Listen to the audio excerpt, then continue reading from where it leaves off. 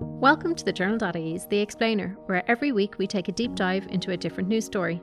I'm Sinead O'Carroll, and this week, why is Daniel Kinahan back in the news? Actually, this podcast could easily have been called Who is Daniel Kinahan? Is he the son of Christy Kinahan Sr., a convicted heroin dealer? Is he one of the leaders of the Kinahan organised crime group, a notorious cartel known the world over for its drug trafficking? Or is he a boxing promoter with Don King-sized ambitions? Over the past few weeks, he has made the news for many reasons. This week, the Special Criminal Court found that the Kinahan crime organisation carries out execution-style murders and traffics drugs and firearms on an international scale. Those words from the Special Criminal Court came just days after Daniel Kinahan was himself being quoted in press releases about the possibility of huge, and when I say huge, I mean really huge boxing fights, like between British heavyweights Anthony Joshua and Tyson Fury, taking place in the Middle East in the coming months and years. But where do these stories belong? Are they front-page crime stories or back-page sports stories? Is Kinahan merely a controversial boxing promoter, as he was labelled in one article recently? To discuss why we're seeing so much more of Kinahan than we have at any point since 2016, when he was the target of a now infamous shooting in the Regency Hotel, I'm joined by two of our own, reporter with TheJournal.ie, Garreth McNamee, whose beat is usually focused on crime, and the 42's Gavan Casey, whose expertise in fight sports lands him in here again with us. And Gav, the last time you were on talking about boxing, my editor and producer just lobbed 10 minutes off the end of our chat because we just kept going on. So with that in mind, because there is an awful lot to unpack here, everything from the importance of boxing to the parts of Dublin where the Kinahans hailed from, to sports washing in the Middle East. But let's start with the basics, Gareth. So to you first, who is Daniel Kinahan? I suppose, as your kind of intro just said there, he's either one of two people. He's either the son of Christy Kinahan, the heroin dealer. He could be the gangland kingpin, or he's just a man with no criminal convictions who just wants to promote boxing across the world for his love of the sport. I suppose you mentioned the Regency Hotel shooting. You have to go back like 4 or 5 years to really get a sense of the person Daniel Kinahan was to become on the world stage, if you get me. Like, you go back to February 2016, he was promoting an event called Clash of the Clans. It was a boxing weigh-in at the hotel, and as we all know, it was stormed by guys wearing Garda emergency response unit gear, brandishing AK-47. There was a man dressed as a woman who was armed with a 9mm Beretta, and then there was a man called Flat Cap, because he was wearing a flat cap. They went in, they stormed the weigh-in, and they were actually searching, according to Gardaí, for Daniel Kinahan, who was present at that weigh-in. They didn't manage to shoot him. Instead, they shot David Byrne, who was one of Daniel Kinahan's trusted lieutenants. That's according to a 2018 High Court proceedings, which named Daniel Kinahan as being the facilitator of one of the biggest crime cartels in Western Europe and in areas of South America and Middle East. Yeah, Gareth, that High Court, it was actually an unpublished ruling of the High Court, which said that Mr. Kinahan, so that's Mr. Kinahan Sr., is now resident in Dubai. That was in 2018. But the day-to-day operations of his drug trafficking are managed and controlled by his sons, Christopher Jr. and Daniel Kinahan. So while we know Daniel Kinahan has absolutely no convictions for anything in Ireland, that is what the High Court have said about them. But that High Court ruling was actually more centred on the Byrne organised crime group. So can you tell us a little bit about the interactions of those two? Yeah, like, it kind of gets a little messy, but there's the Kinahan organised crime group, KOCG as the Gardaí call them, and then there's the Byrne organised crime group. David Byrne, who was murdered at the Regency Hotel, his brother Liam Byrne is the head of the Byrne organised crime group, according once again to the evidence given to the High Court by Gardaí. The Byrne organised crime group is the Irish branch, if you will, of the Kinahan cartel. There's a lot of kind of substratas to this cartel, and Liam Byrne would be the Irish leader of the Kinahan cartel. But once again, according to Gardaí and various High Court statements, Daniel Kinahan is the leader of the organised crime cartel, and he's based in the Middle East in Dubai. So a lot of people will know about the Kinahans mainly from the Hutch Kinahan feud. We'll get to that in a second. But what do Gardaí say that this cartel actually does? So what's its business? Yeah, so the Criminal Assets Bureau in in statements once again to courts. We just have to hammer home that these are statements being made in court by Gardaí, sworn under oath. So the Criminal Assets Bureau say that Daniel Kinahan controls and manages, that's a quote from them, the operations of the Kinahan organised crime group. So he's, according to the Gardaí, he's involved in drug smuggling, smuggling of weapons, and other kind of illegal money laundering activities across the likes of South America, the Middle East, pockets of Asia, as well as vast swathes of Western Europe. And some of this work obviously then led to the Hutch-Kinahan feud. You'd have to go back to September 2015 when Gary Hutch was shot dead in the area of Miraflores in Estepona on the Costa del Sol. He was shot dead allegedly by associates of the Kinahan cartel. He had been working with the Kinahan cartel and was kind of, once again to use that phrase, a trusted lieutenant of Daniel Kinahan's. Now, there was a drug shipment that went missing that Gary Hutch was blamed for, and rumours start going around that he was an informant. Now, there's been talk that the Hutch family, Jerry the Monk Hutch, his uncle, had paid the Kinahan cartel €200,000 to save his life, to save Gary Hutch's life. The Kinahan cartel allegedly took that money gladly, but he was still shot dead. Gary Hutch was still shot dead in Miraflores in September. So then you go, maybe 5 months later is the weigh-in at the Regency Hotel, and this is revenge for a somewhat double-crossing gangland, which we see all too often, where three guys armed with AKs storm the boxing weigh-in. There's people armed with handguns, and it's probably one of the most shocking gangland moments that's ever happened in this country. Yeah, and the death toll kept racking up. We're at 18. That feud has led to 18 deaths in Ireland and Spain. Daniel Kinahan, obviously, his life was in danger. He was the target of that 2016 shooter. What did he do from there? After the death of David Byrne at the Regency Hotel, we saw a flurry of horrific shootings. Eddie Hutch Sr. Was shot dead a couple of days after the Regency shooting. You had another couple of murders spread over the early months of 2016. From then, there was such a huge, many people remember the response to it. Enda Kenny was, Taoiseach at the time, was doing this, North Inner City task force. There was this uproar or outcry from the people saying, you have to sort it. This is ridiculous. The speed at which people were getting killed, the cruelty of it. There was such attention on it, and attention on Daniel Kinahan himself. So he decides to flee to Spain. Now, Spain, he's set himself up in Spain. I know Gavan is going to get into this a little bit later on with the MGM boxing promotion, which is now MTK. So he kind of went back to Marbella, that kind of area of Spain where he had his associates, where he had his friends, where he felt a bit safer. But like a lot of gangland wars, these aren't constricted by borders. The gangland war would easily come to Spain. It was just a Ryanair flight away.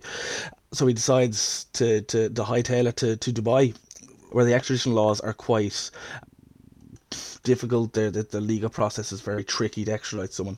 So he's been there ever since, and really, Gav, this is where boxing comes into play and comes into this new perception of Daniel Kinahan. Because we have seen, if anyone reads the sport pages, particularly boxing pages and those in Britain, the praise of Kinahan has been really effusive from boxers, from other promoters, from people in the Middle East. So what exactly is his role in the boxing world right now? Like what's his title? Special Advisor, I think, is the title that's been cited most often in relation to Kinahan over the last few weeks. I suppose a lot of people are talking about him wanting to become a promoter. I'm not sure how comfortable he would be being so out in the open and upfront about that. I think he's relatively content to be an extremely influential figure behind the scenes and a sort of a power broker in other promoters' efforts to make deals for some of the biggest fights in the world. People have made the comparison to Don King, understandably. King had a checkered history, to say the least. But I would compare Daniel Kinahan more so to another boxing figure who has no association with crime whatsoever, a man called Al Heyman, who has risen to prominence in the world of boxing without really so much as giving an interview to anybody or seeking the limelight so much. But more so, he's somebody who, after fights, fighters will constantly thank him for what they've done, and nobody really knows a thing about him. So the praise towards Kinahan has come from other promoters who will now rely upon him to stitch together fights between their respective fighters. So you're talking about, the three biggest promoters in the world. Eddie Hearn, who everybody would know as Katie Taylor's promoter, Anthony Joshua's promoter, son of Barry Hearn and head of Matchroom Boxing. Then you've got Bob Arum, Hall of Famer, 88 years old.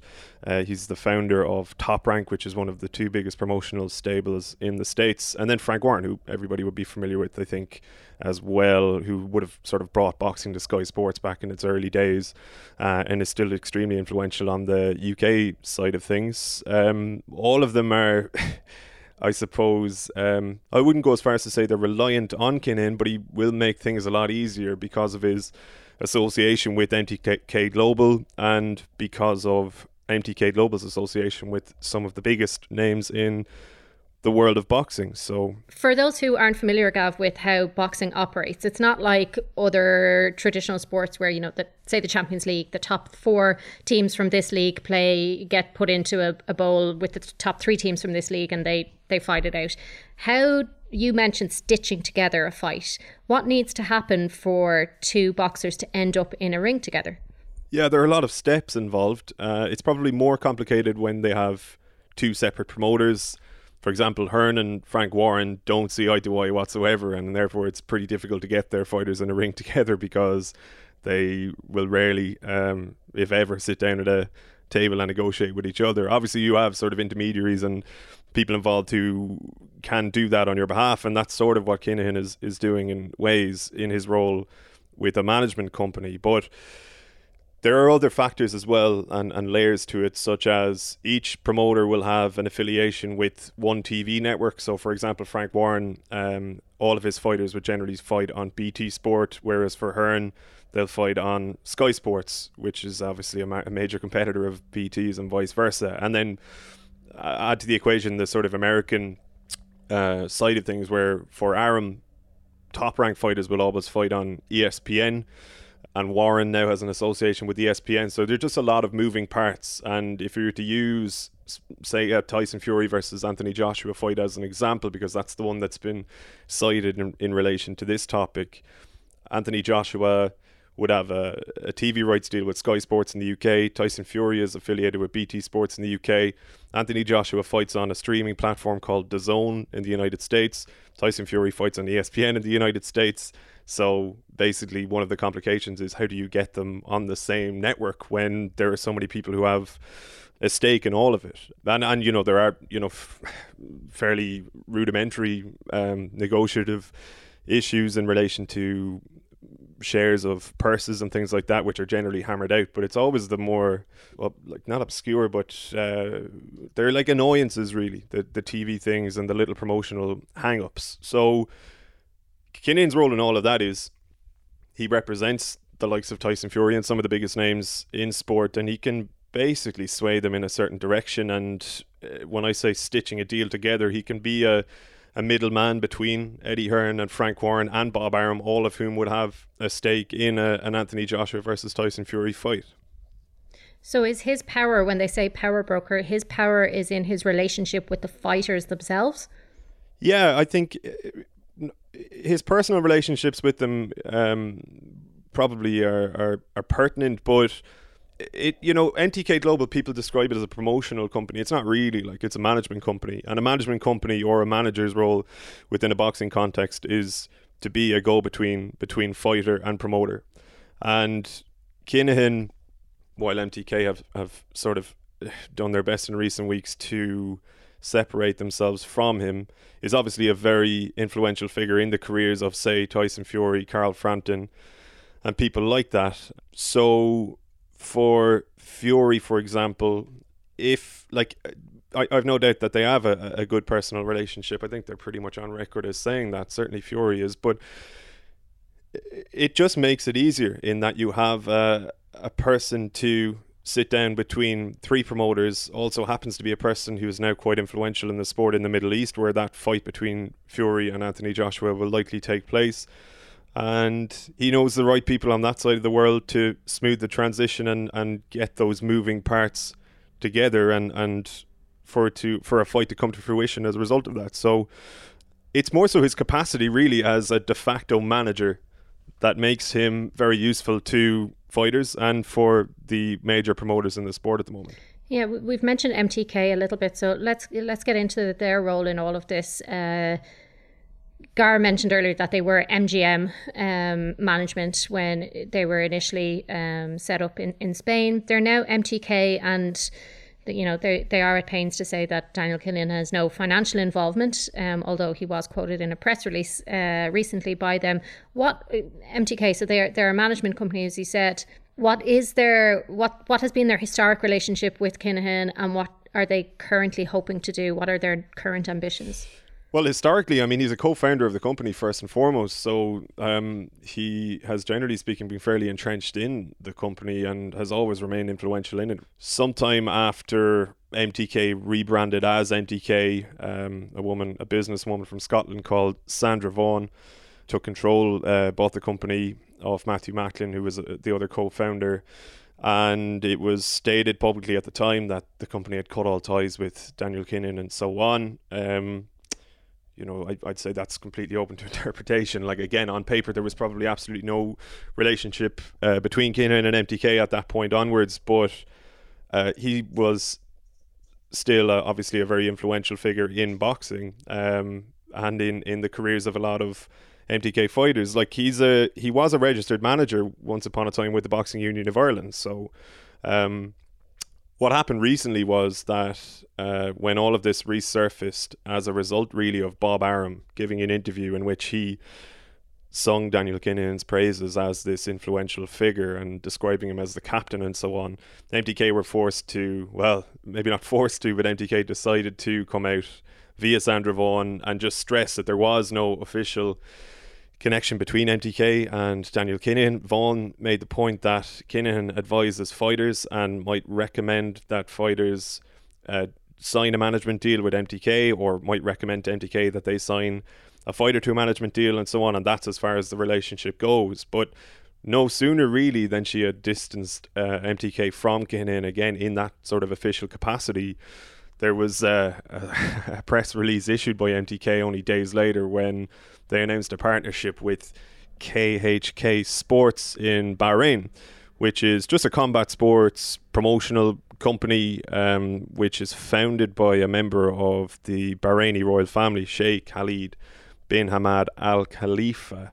He's the head of the Bahraini Olympic Committee, and he, I guess, is just trying to get things moving in terms of like massive combat sports events taking place on that side of the world. So in that press release, Kinahan was, confirmed already as being a special advisor again to KHK Sports. He's quoted in the press release. So ultimately, like, MTK separated themselves from Kinahan in an official capacity before formalising ties with him once more, albeit with one degree of separation in that he's officially involved with KHK Sports and now MTK are involved with KHK Sports. So from a technical point of view, this is working. Daniel Kinahan does have a new job. A few years ago, MTK really needed to separate themselves formally from him. They did so at every turn, even going as far as banning the Irish media to make sure that they wouldn't keep bringing up Daniel Kinahan when they were fighting or had fighters, their fighters fighting. Now they're okay with promoting him in a press release, putting his name to quotes. But is it working from a wider point of view, like from a pure standpoint? I think he's actually made a couple of poor moves from a pure standpoint, a few of which I'm sure we'll get onto in a moment. But what I mean by that is, like, I feel as though had he not made such a song and dance about it, he might have been able to slip in under the radar and become the figure that he seeks to be in boxing without as much fuss. This all, again, started with an interview that Bob Arum did, really, on IFL, which is a channel, fairly major YouTube channel that solely really involves one-on-one boxing interviews and the occasional boxing event being streamed.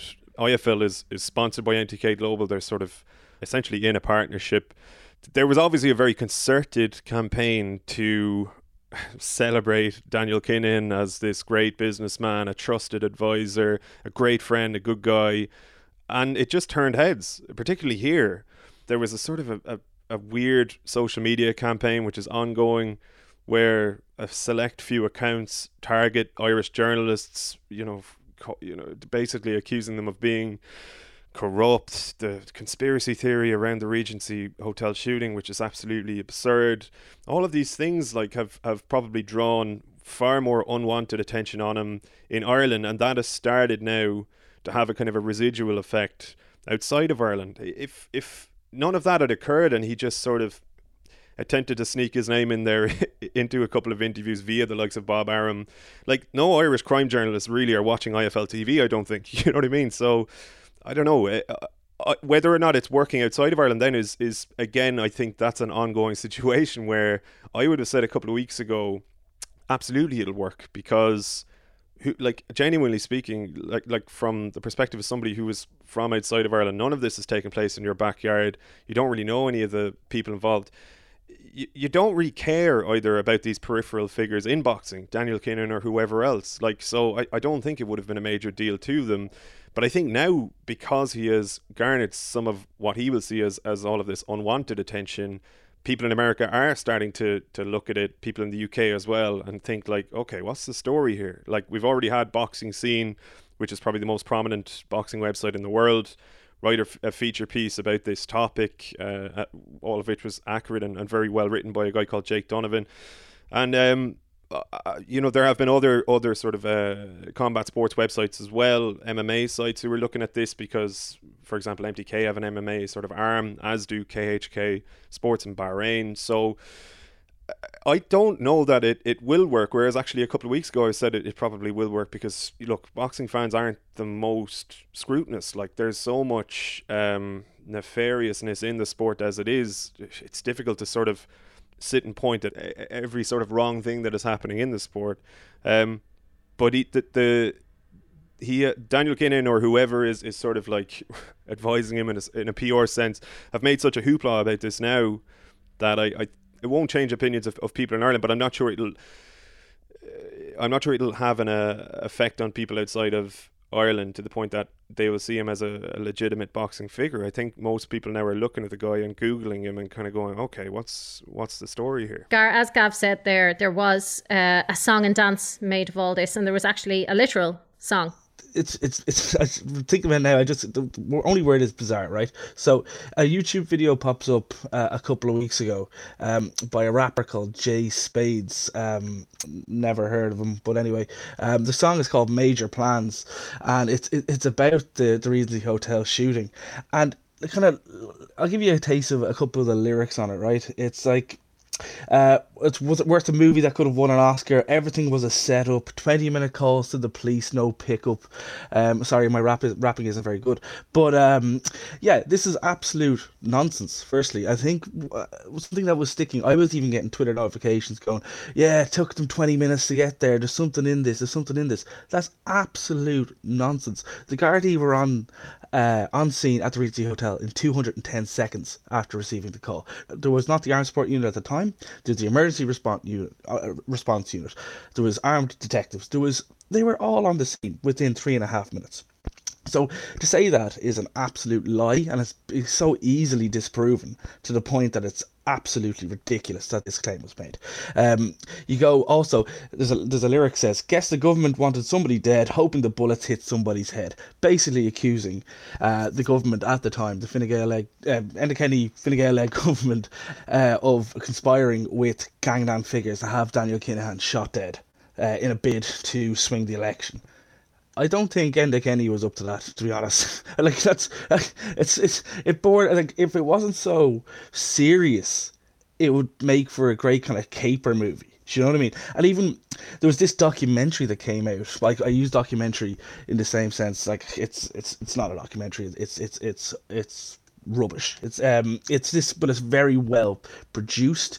It also appeared a couple of weeks ago or a week and a half ago. It was posted by a Birmingham-based YouTube channel. Now this documentary kind of alleged similar things that Jay Spades was alleging in the song Major Plans. That, it was a conspiracy. The Gardaí took ages to arrive. just madness. It shows Daniel Kinahan is this kind of like this suave boxing promoter who all he wanted to do was, put on this show for boxing fans in Ireland. But the fact that it's Birmingham based is really interesting to me, because Birmingham is essentially the second city of the Kinahan cartel. That's where, if guys wanted to flee, if a murder was carried out, or if they were kind of needed to get off the island, and to Great Britain, they go to Birmingham. Loads of Kinahan cartel associates are based there. You have Thomas Bomber Gavan, who himself is serving time. These have all been named in High Court proceedings, so there's nothing legally untoward about it. So we know that a Birmingham-based YouTube page puts this documentary up. Yeah, he's talked to newspapers about this. What has he been quoted as saying? Yeah, he's kind of saying that someone contacted him, and I'll quote him here, as being out of the blue, and he asked to post the material, quote unquote, on the condition of anonymity. He said he wanted just to put it up and let people make their own minds up. Just to recap a little bit of what we've heard so far, because we are trying to explain here why Daniel Kinahan is back in the news. So we know that there were press releases from KHK Sports and MTK about these advisory roles, in the hope that there may be fights in the Middle East between people like Fury and Joshua. So those press releases were being put out at the same time, or around about the same time, that these videos were appearing online, the rap and the mini documentary, which were hoping to, or looking to, reframe the story around what happened in the Regency back in 2016. So that's all happening on this side. And then on the other, we had a court case where the Kinahan name was being mentioned in relation to execution-style murders and international drug trafficking. Garreth, can you take us through what that court case was actually about and why the Kinahan name was involved in it? Yeah, so in early 2018, the brother of Jerry the Monk Hutch, Patsy Hutch, was targeted in an assassination plot, as it was described in court. Now, a number of men have been convicted in relation to it. A number of other men have pleaded guilty to it. But what we got a sense from the sentence hearing from Mark Capper, who pleaded guilty for his part in it, the failed attempt, by the way. They caught men 250 metres from Patsy Hutch's home. So it was a foiled gangland hit. But we had evidence from Detective Superintendent David Gallagher. He's of the National Drugs and Organised Crime Bureau, so he would be on top of all organised crime groups in Ireland. And it was really interesting, because what happened in that sentence hearing kind of evidence was the Kinahan cartel were explicitly mentioned. Usually you might hear, he belongs to an organised crime gang based in Dublin South Inner City that has tentacles across Europe, which would be Garda speak for the Kinahan organised crime gang. But to have Detective Superintendent Gallagher explicitly say this was the work of the Kinahan organised crime group. He also went into details about like the hierarchy and how it's structured, and the sub-cells within the Kinahan cartel, which had a serious problem with informants over the last 3 or 4 years, which saw many of its key members, such as Fat Freddie Thompson, locked up for the murder of Daithí Douglas. So you got this really rare insight into the Kinahan cartel and how it works. Gav, all of this stuff that was happening in court, and Daniel Kinahan's connection with boxing the world over, what does that mean for boxing in Ireland? It doesn't make a great change to what's been going on in boxing in Ireland over the last 3 years since the Regency shooting, really, in that MTK has no presence in the Republic of Ireland at all, for obvious reasons now.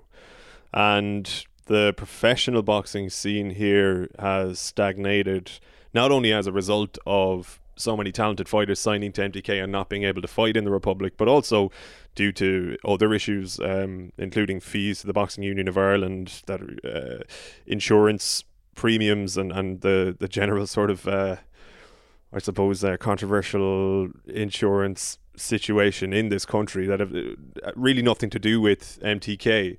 Like, I suppose on a grassroots level, again, it's not as though if Kinahan rises to become this boxing kingpin that he wants to be, it's not as if people aren't going to walk into their amateur boxing gyms at the age of 7 or 10 or 12 and try to win Irish titles and try to get to the Olympics. So I don't know that there's necessarily a direct correlation or cause for concern on that, or at that level of the sport. One of the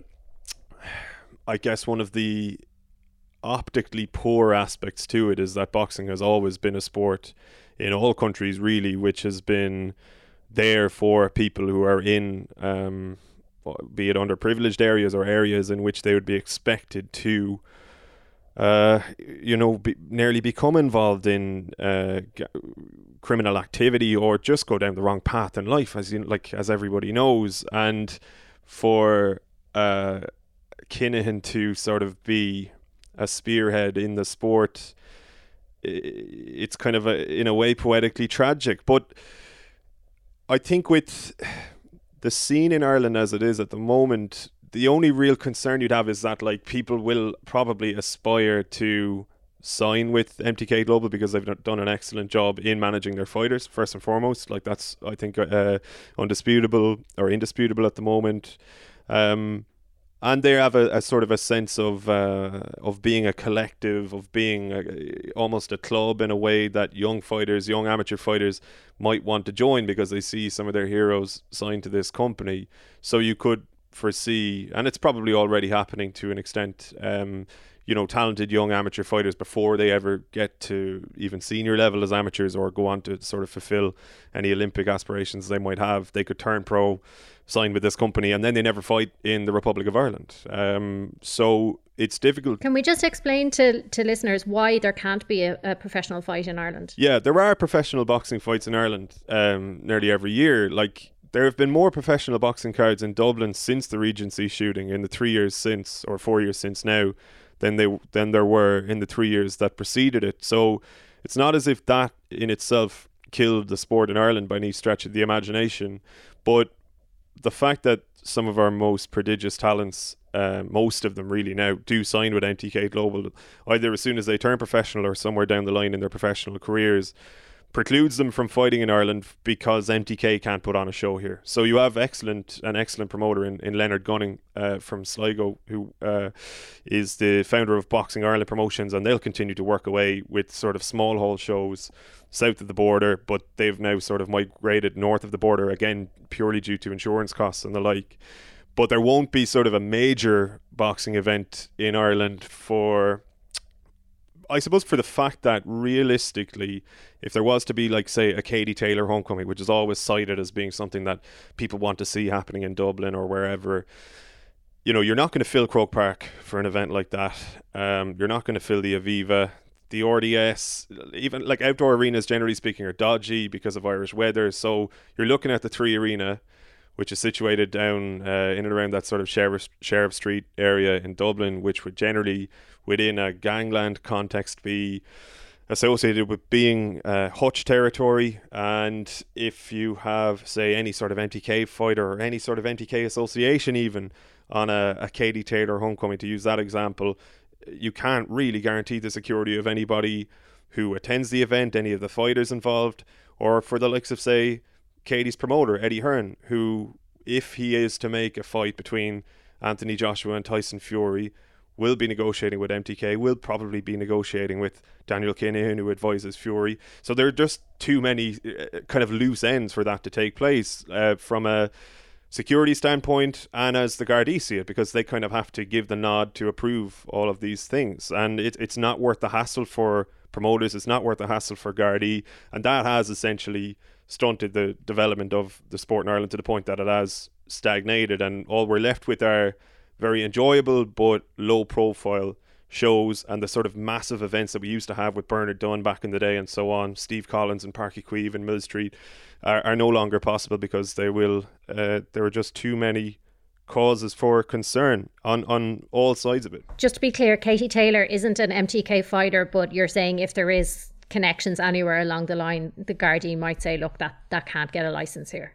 Yeah, I think like that's essentially it. I mean, she has no association with MTK at all, but she's promoted by Eddie Hearn, who has Irish fighters on his books that are managed by MTK. And, can, from Eddie Hearn's perspective, can he put on a show in Dublin without having a John O'Carroll, who's from Finglas, involved on the card, without having TJ Doherty, former world champion from Portlaoise, on the card, and so on? It's difficult from that point of view logistically, because you want to shift tickets, you want to give your Irish fighters an opportunity if you're coming to Ireland.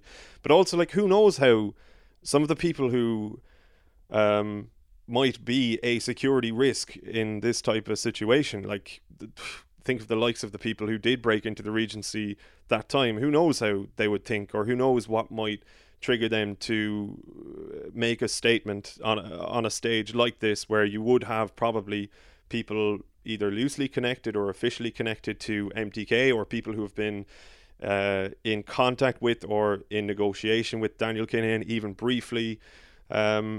It isn't worth the hassle of putting it on when you've got 9,000 or 10,000 people packed into an arena, and by the way, you have a weigh-in as well on the Friday night, the night before, and so on. So it's not it's Katie Taylor herself has no links to MTK, but there are again more moving parts than just Katie Taylor. If it was just a Katie Taylor fight and not an undercard, it wouldn't be feasible for starters, but maybe it would be possible. But because of and I hate to use the term climate, because it's kind of used as a way of excusing all of this, but that is probably the correct term.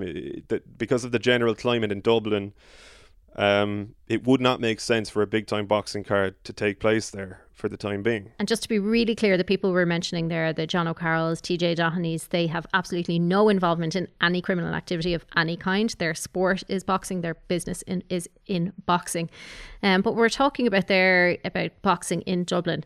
Daniel Kinahan may not dream of coming back to Dublin, may not want a homecoming in Dublin of any kind, of boxing or otherwise. But if he did come back, the Gardaí have said that he is a person of interest that they would just like to talk to if he ever did step back into Ireland. So you'd imagine, Gav, that his dreams are set elsewhere. So if he did manage to get this Tyson Fury, Anthony Joshua card in the Middle East, and it is on BT Sport and it is on Sky Sports, how much of a huge deal is that for someone who has had dreams of becoming that boxing power broker?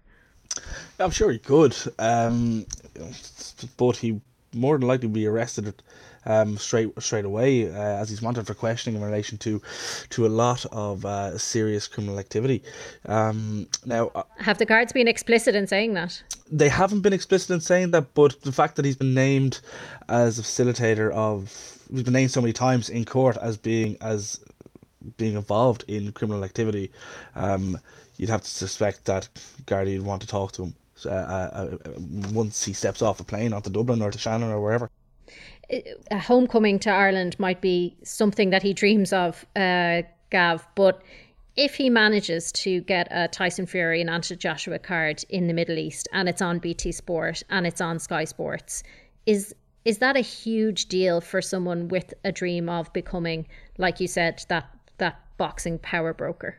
Oh, I'm sure it is. It would have been an aspiration he would have harboured for all of his adult life, to just be an influential figure to begin with, and for him to be kind of the missing piece in the jigsaw of the biggest heavyweight title fight in 30 odd years, I'm sure would be a moment of immense pride and satisfaction for him. I'm not sure he dreams of a homecoming anymore, is one thing I would say.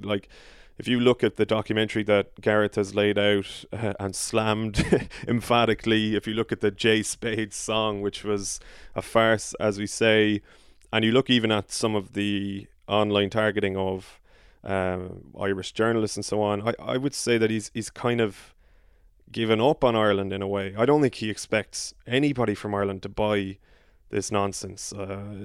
Certainly not the nonsense in the song or the documentary, because we're not that stupid. Generally speaking, no Irish person's going to look at it and think, yeah, he has a point. It's completely ludicrous. So I think those were designed actually particularly like implicating the government, and basically like having all of these bot accounts that were set up in April tagging Fine Gael and tweets saying like, you conspired to kill this man.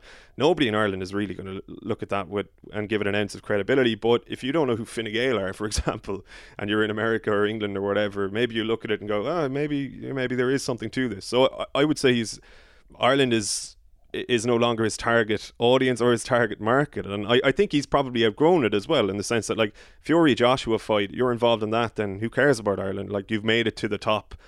You've made it to the top of the tree, and you've probably gotten to where you were trying to get to, where you are this go-between for some of the literally the most powerful figures in the sport of boxing, and you are the glue really that is holding that entire event together.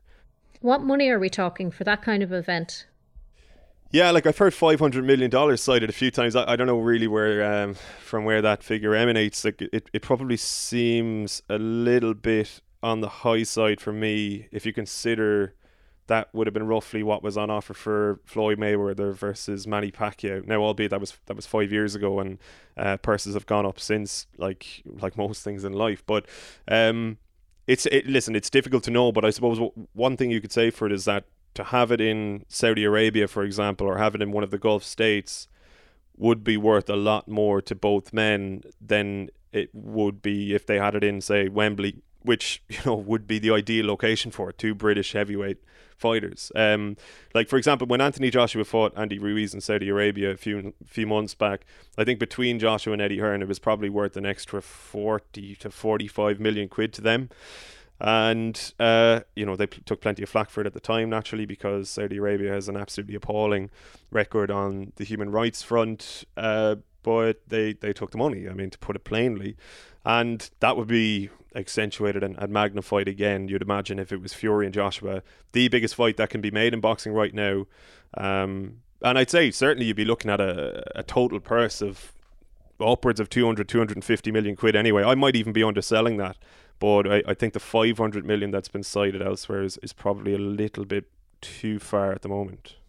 And that's split between the two men and their teams? Yeah, like again, it depends. It goes back to what we were saying at the start in terms of how you thrash out a deal, and you would have probably Kinahan negotiating, or at least people associated with him negotiating on behalf of Fury, who's managed by MTK, and then you'd have Hearn and whoever negotiating on behalf of Joshua, and there are all sorts of factors that would be taken into consideration as to who is the biggest star on the global stage. Fury really would be considered now the heavyweight champion, even though he only holds one belt. Like, he's undefeated, whereas Joshua did lose to Ruiz and has regained those belts since. So like that'd be a matter for promoters. You'd imagine it would be something close to a 50-50 split, maybe 60-40 one way or the other. There might be a concession made. There are also rematch clauses to be taken into consideration, where you can lay out for a future fight, if I win, I get 70% of the next one, and so on. But we have to take into consideration as well that this fight isn't in any way near confirmed. Both of them will take fights in the interim before that, and in heavyweight boxing, as they say, anything is possible. So it could be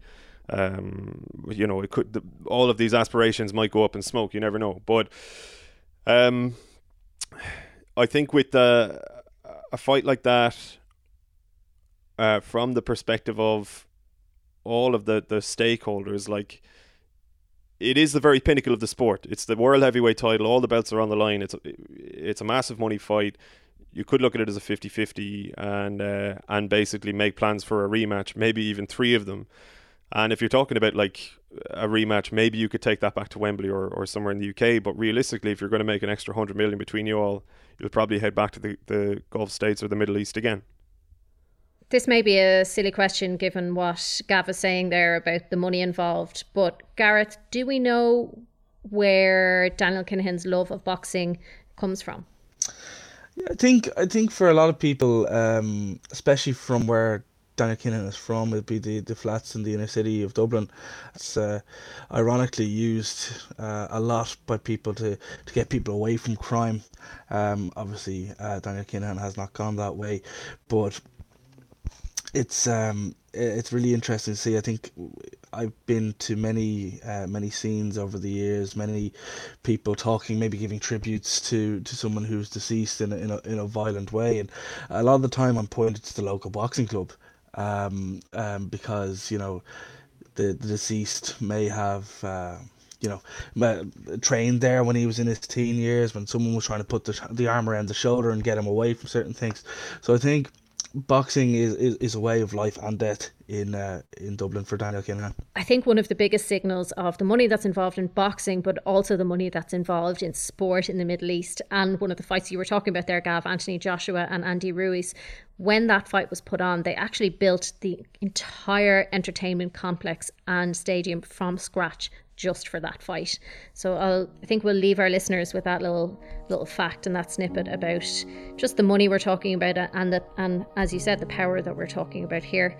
Thank you very much, Garreth and Gavan, for joining us on this week's episode of The Explainer. Thank you for listening to The Explainer, and a big thank you to Gav and Garreth for joining us today. If you enjoyed this chat and learned something, we have loads more for you. Check out our back catalogue, where you'll find loads of recent shows, especially on the coronavirus, where we explain things like how to read data, what the testing at the moment is like in Ireland, and what the next phases could look like.